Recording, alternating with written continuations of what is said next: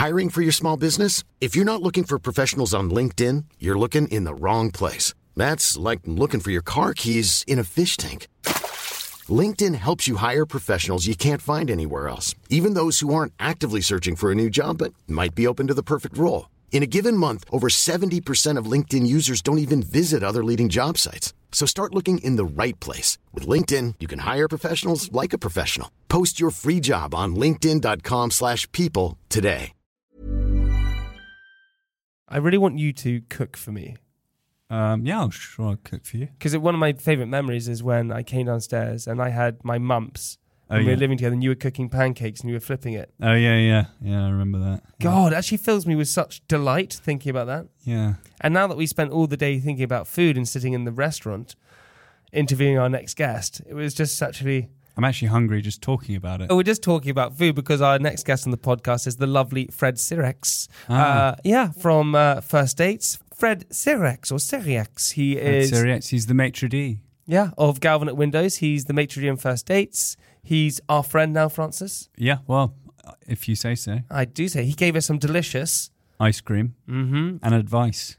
He did. God, what a wonderful, pleasant guest he was. What a lovely man. What a lovely, lovely man. What a lovely beard. What a lovely beard.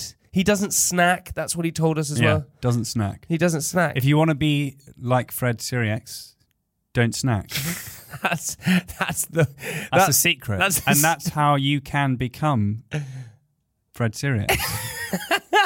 It was a wonderful episode. What else shouldn't you do? It was a wonderful episode. It's episode 99.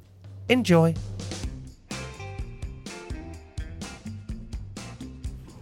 Do you feel at home here? Yes, actually. Although I was once here, actually, the last time I was here with a friend who was very drunk and we all got kicked out because he started smoking. Where were you sitting? Over there.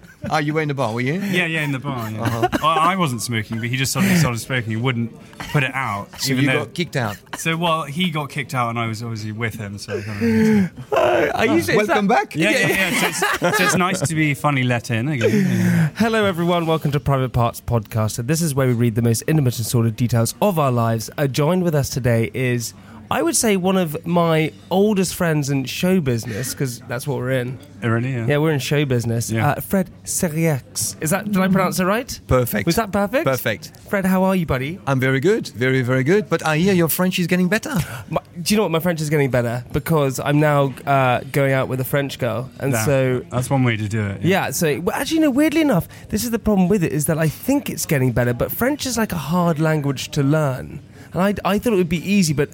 French people, I feel, speak faster than anyone else. Well, so there's no obvious breaks in between the words because it all flows. That's why it's kind of quite a rhythmic.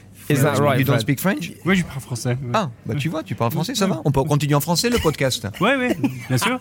Et toi, Jamie? Oui, ça va, bien. Où est la boulangerie? Dans la bibliothèque. C'est tout ce que tu peux dire. Yeah, that's right? Isn't that right? Yeah, very good. Is that what you say to your girlfriend? Yeah, I wake up in the morning and say to my girlfriend every morning, où est la bibliothèque? Yeah. Because you want to learn how to read. Yeah. But Fred, we are recording in Galvin at Windows, which is your restaurant that you look after, and we're sitting here where everyone's having a kind of a lunchtime meal. Has this ever happened before where a podcast has happened here? It's never. It's the first ever podcast that we've recorded here. Wow. That is the first. It's history. We've made history. But wait, how long have you been looking after this place? Well, we started here in May 2006, so it's 13 years. 13 years this year.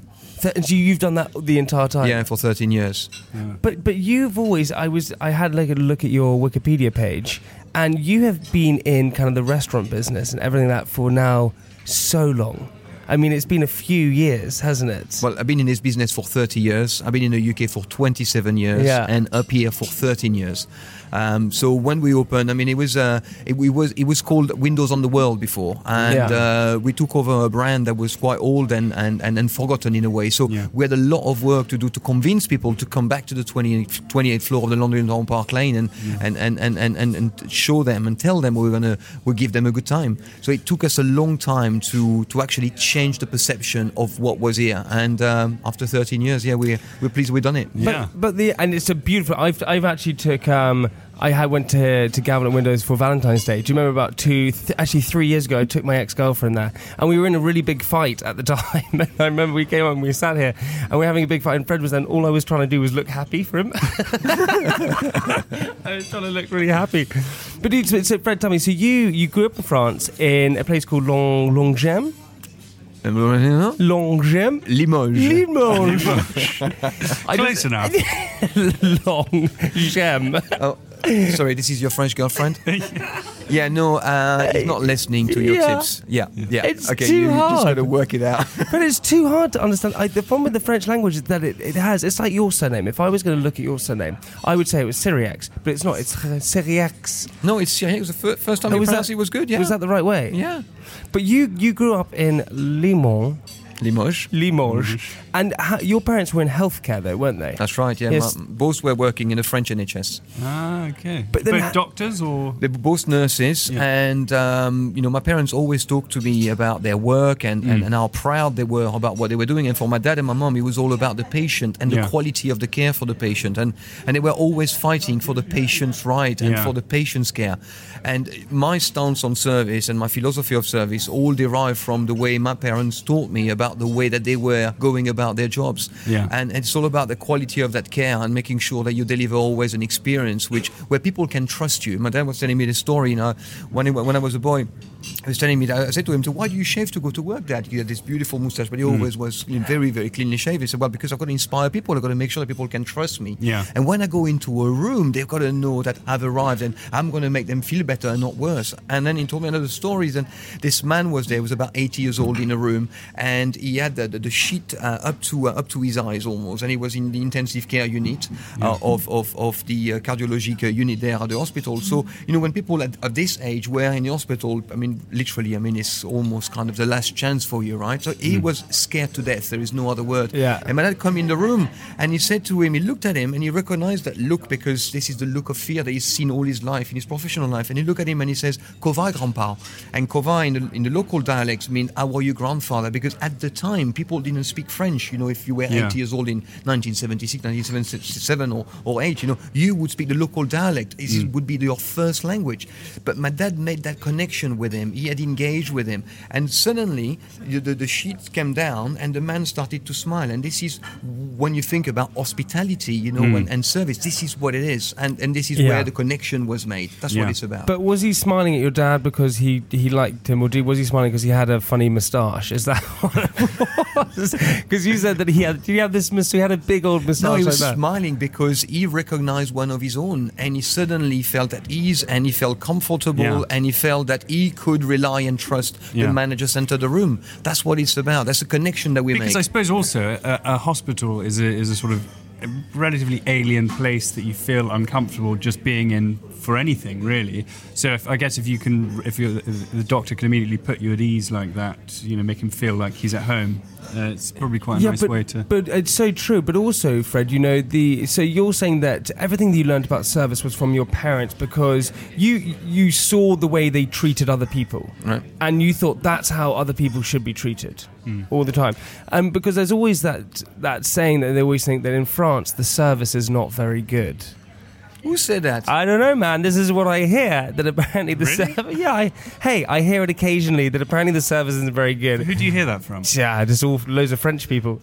When I go and speak to them, they go, "Yeah, the service isn't very good." You speak to them in French? In Russian. Yeah, I speak to them in Russian. But where do you think that comes from then? Because you are known as, in the UK, you're known for being the best person in the whole of the UK for your service. You even have a nickname, which is. Which is? What are you going to tell I don't know. I'm just teeing you up. Did you give him this nickname? Yeah. You also have a nickname which Amongst is Big me Fred. and my friends. Yeah. It's me. It's Big Fred's your nickname. But you do. It's something like you have a nickname, or you're known as. I remember it, but I can't quite. It's something like the man, the Silver the Server, or the OG. Is it the OG? Who knows? Who knows what it is? But the original gangster. Yeah, that's it. He's the gangster of the servicing world, and if you fuck around with him, he really takes it down. But so where did it come from with where does that come from that people say French service is bad? Or is that just a myth? It's true. It's in France, that's what people say. Yeah, do you not think that? I've had some of the best service I've have ever as well, had but the rumour is that people say, they go, God, when you go to restaurants, French waiters are rude, but that's not kind of... I think maybe there's an expectation in France that it's going to be fantastic, and so therefore when it's bad, you think, oh my God, and then people generalize and they say that all the French are bad or all the French are bad at service, which is obviously not the case. So I don't know where you got this from, but and stop spreading that weird rumors. Stop spreading rumors. There's enough rumors going around in the UK about the French. Exactly. But then you decided to come to the UK, having been in France, and you had worked in service in France for about 3 years or something like that. Then you came over here, and what did you find different about working in France to working in the UK? Other than the language. Other than the language and the service that was so bad in France. I think that what I like about the UK is that people are open to new ideas. Sure. So if you're in France, you're going to eat French food. But by and large, that's what you're going to eat.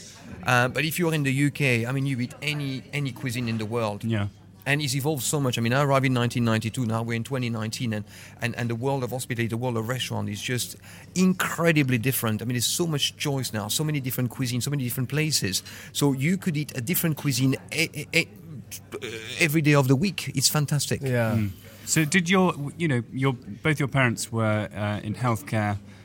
Did they ever teach you anything that came in handy? Or in the restaurant, stitching, like perhaps like helping a customer who's choking. Did you ever do the Heimlich maneuver? Or? That's actually. Have you ever had to do the Heimlich maneuver? That's been my dream, though. I haven't. But I think that what it is, obviously your parents are very Heimlich maneuver. No, I haven't done that. No, they're very important. They shape the way you think, and for me, it was their values and their principles and the way that they led by example in the work that they were doing, and always leading from the front and always thinking first about the patient care. It was always about the patients, and this is my approach. At the end of the day, if you want to do a good job, first of all, you need to know what good looks like. And a lot of people don't think about that. What is good? But good, you can look at it in a very broad way. You can look at good, is this tablecloth, is it good the way it's been put on the table, but then you can think of so many different things. So it's about that really, and about understanding what you want at the end, how do you want your patient to feel? But most importantly, how would you feel if you were a patient in this bed and you're about to die, or you feel scared because you think that you're going to die? How do you want to be treated? So I think that if you can't treat somebody well when you are in that position, then you're missing out completely on the meaning of life, really. And I think that's very, very, very bad. And also, if they're not dying and they're having some delicious food at Galvin on Windows, then you can actually give them an amazing experience and that attention to detail and quality. Because it's always about the customer. Whether it's a patient, whether it's a customer, whether it's a guest, it's always somebody else. And I've got the theory, that when this is about giving love, and when you think about what is love, we all think about what is love. I think that love is about giving, and if you give, you love. Do you know what I mean? That notion of giving, but what is it that you give? It's not just about I'm giving you a phone, I'm giving you money. It's about giving with intent, with that intent where you've got goodness and kindness in your heart, and this is in that spirit that you're going to give it. And the more you give, the more you love, and actually the better you feel. It's such an amazing feeling. Yeah, it is. You're quite a giving person, aren't you? I'm very giving. Yeah, I think I do. I give a lot. I do. So you think? So Fred, you think? So is that or how you more of a receiver? I just mix it up. You mix it up. Versatile. Yeah, I'm versatile. One of those people. Which one do you favour more? I'm just versatile. Giving or receiving? Just both. Whatever. If it's a Friday, it's probably just more giving, isn't it? Because it's a Friday. I enjoy giving more. Yeah, so do I. Too, it's way better. Fred, there we go. But Fred, so you're saying that you describe, if you were going to describe love, then you would say it's all about it's about giving and giving out what you have to offer as an individual. And that's sometimes you don't think about what you could give, and you suddenly give something to somebody and you think, my God, why didn't I think of giving earlier? And we all give, and we think that, because that evokes a certain spirit of generosity, kindness, of sharing with others. But we don't think about giving as much as we should, and when we do it, it makes you feel good. It makes you feel great, and people, I think, sometimes can be a bit covetous of their things, but actually, when you do just give your give whatever to people. You just feel very nice. But you don't. But a lot of people don't do this, though. You don't always feel. You don't always think of doing it. No, and it's not because true. you're selfish or something, but because it's a conscious decision that you make that you decide to give. And yeah, but it's also it's a selfless decision, which and lots of people, a lot of the time, that's right. What we're That's the doing is point. we're focusing so much on ourselves, and that's the problem with the world that we live in. That everyone is so out to win themselves that everyone forgets to kind of give. Speaking of giving, I once when there were these.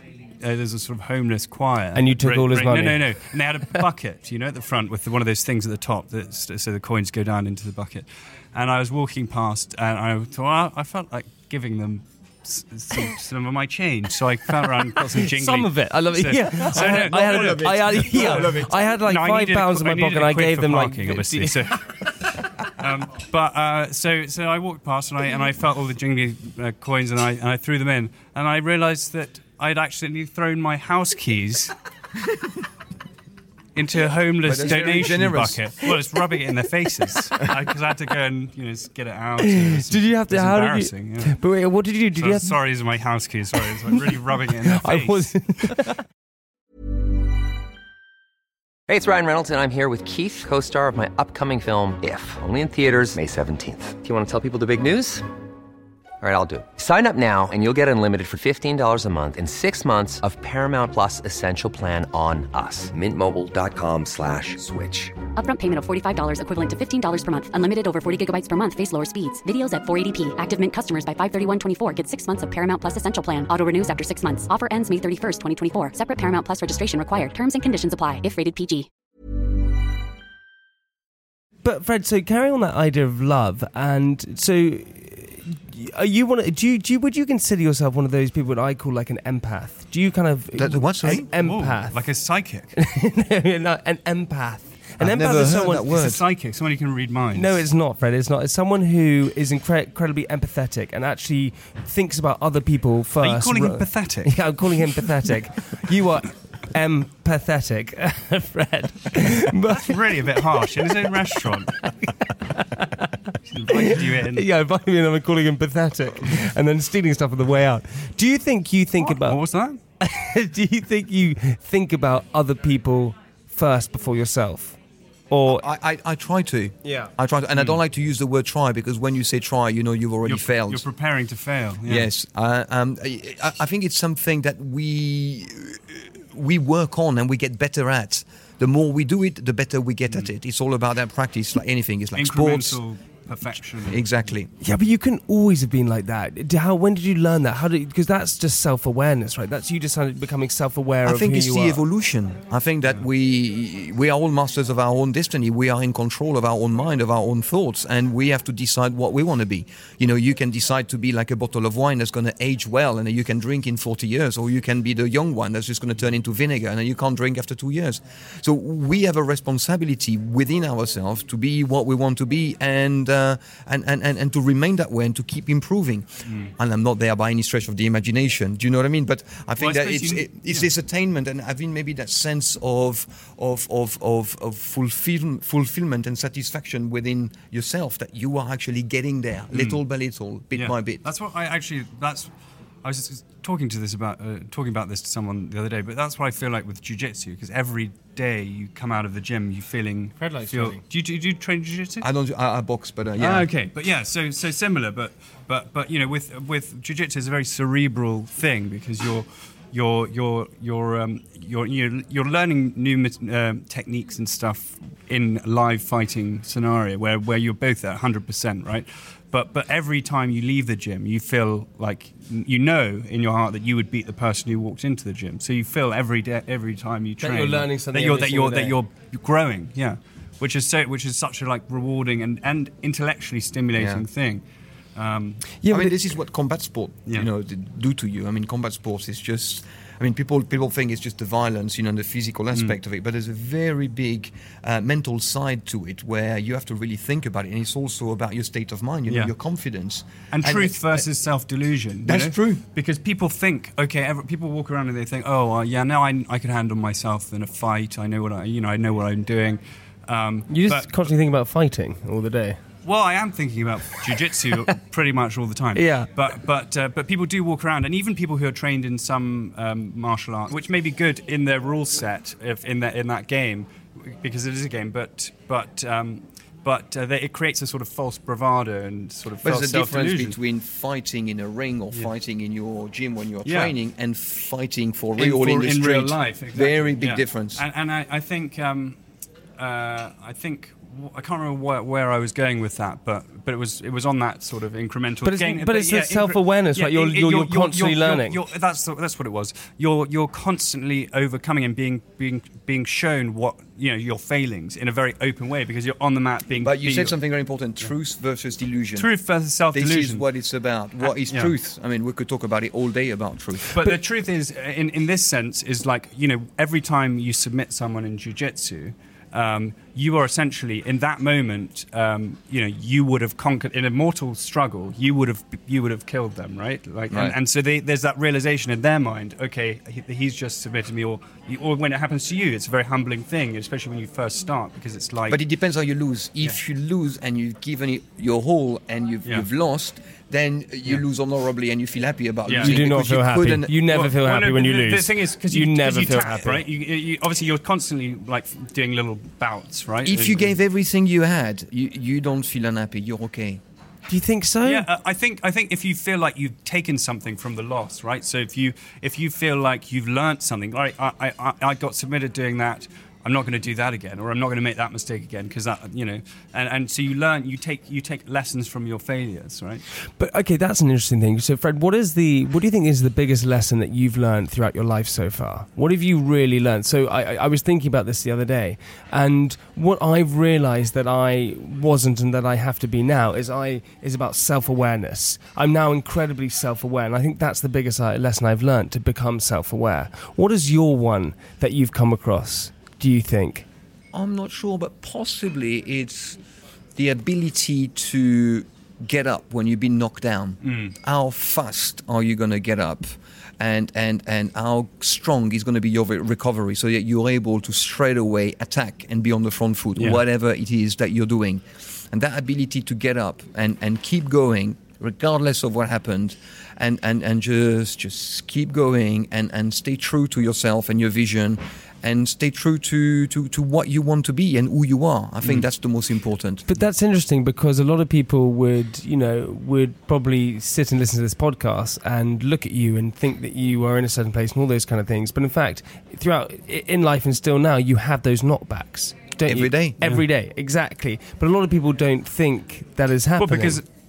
As the Buddha said, life is suffering, right? You're always going to have these struggles throughout life that you have to just kind of pick yourself up and dust yourself off and keep going. But the thing is it suffering? Because it's this thing about, pain is inevitable, but suffering is optional. Yeah, right? Well, that's so, true. But because sometimes something happens and I'm feeling, oh my God, I'm feeling so bad, and I just want to be by myself. I don't want to talk to anybody, and it's just me. But that's suffering also. I'm inflicting your interpretation it, but I'm inflicting it on myself, because I could just say, you know what? I don't want to suffer. No, true. I just want to shut myself off and go, and nobody knows. I even forget about it. I think that's the thing. Can I do that? Yeah. I can't always do it, but when I can, I feel so good. Yeah. It is definitely your interpretation of the pain, which is inevitable, right? Because life is is full of inevitable chaos and pain, and but like you say, it's your interpretation, and you're dealing with that pain, and your ability to get yourself up off the ground and continue. But there is the pain and there is the suffering, because it may be that it hurts, but does it have to hurt this much? Do I have to suffer? And effectively slash my wrist by myself, I don't need to do that. I can just forget about it and just look, life is beautiful. I'm alive today. Yeah, well, exactly. Yeah, but it's so hard sometimes to change that mindset, right? And that's what a lot of people have sometimes, where they actually can't change the mindset. People get caught in there. You get caught in that turmoil of just like thinking bad things and thinking that it's kind of some negative thoughts and that suffering thoughts, and you can't actually get out of it. I remember my girlfriend, I talk about this a lot, my girlfriend when I was younger broke up with me. It was honestly the worst thing in the entire world. And still to this day, I don't think I felt pain like that. pain of that kind of... Have you ever been broken up with, Fred? Oh, I remember. Well, as soon as you said it, I remember this. You just suddenly became sad. 16, I was 16, yeah. I was 16 and I was working in the summer and I was so in love with this girl. My God, I was so in love with her. I don't know. You know the song, Now That We Found Love, What Are We Going to Do With It? It was exactly like that. I had no idea what I was doing. You know the song? Yeah. Fred, no one knows that song. Anyway. Now that we found love. Oh, yeah. They still know. Oh, yeah, actually, I do know that one. Anyway, there you go. So anyway... so you're with this girl, 16 years old. I was with this girl, working together during the summer, and then the summer finished. I went back to school, I went back home, and I was just heartbroken because she was not there. But suddenly she decided that she was going to come and visit, and I was so excited and so happy. And then it so happened that she broke up with me the weekend that she came to visit me and my parents. And I took her. Did she do it in front of you? Did she come and do it to you or before she got there? Yeah, we had a couple of days. I mean, it was just like one of these... Just why did she come? I have no idea. Anyway, we just went out. We went for a drink. All you know what you do, but it was just the spirit was gone. It was gone. Anyway, she left. I took her to the station. I come back home, and she told me that it was over. And oh my God, I was so sad. I mean, it took me a year to recover, but I remember sitting on my sofa like that, and I was on my dad's shoulder. My dad with his moustache, and he was going like this. It's okay, Fred. But it's funny, this is what I was finding out the other day, and this is so interesting about that love, right? And look, we are all in our own relationships. We love our various partners. Yeah, we Jamie, love my various partners. I love all my partners, but no. But as in, I don't think. Don't you? No, I never think. But my girlfriend, I love her more than anything. However, that love when you're 16 years old, that first love you ever have. She's 16. She's 16, yeah.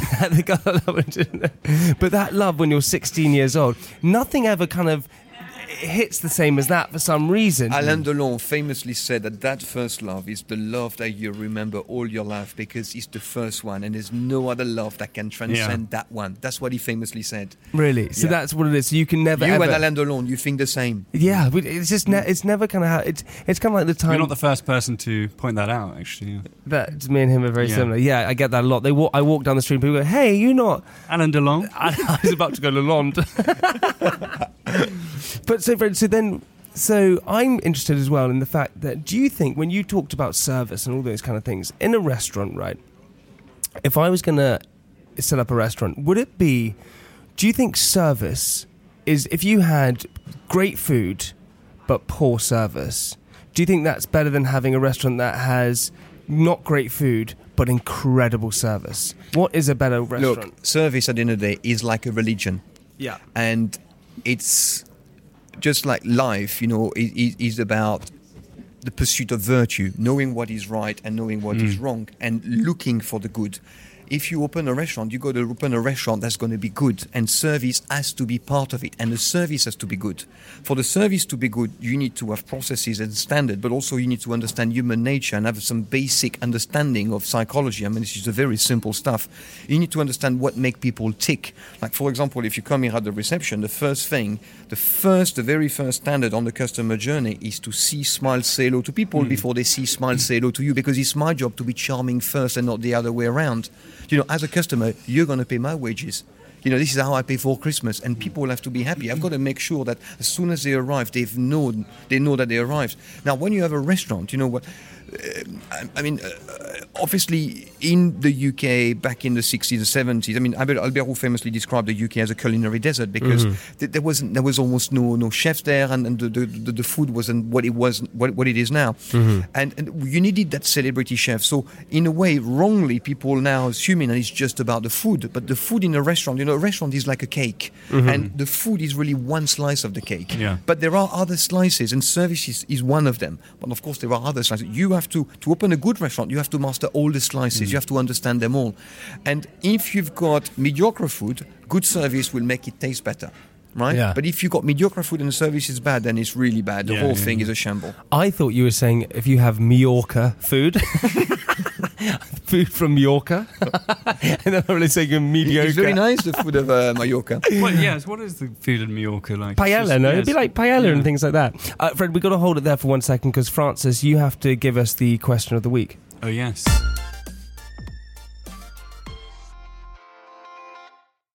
What is the question of the week, my friend? So this question is about the hospitality industry. Okay. Somewhat. Okay. What hotel in London did the former Prime Minister Margaret Thatcher die in? What hotel in London did the former Prime Minister of London, Margaret Thatcher, Was it die the in? Ritz? The Ritz. It was the Ritz. Is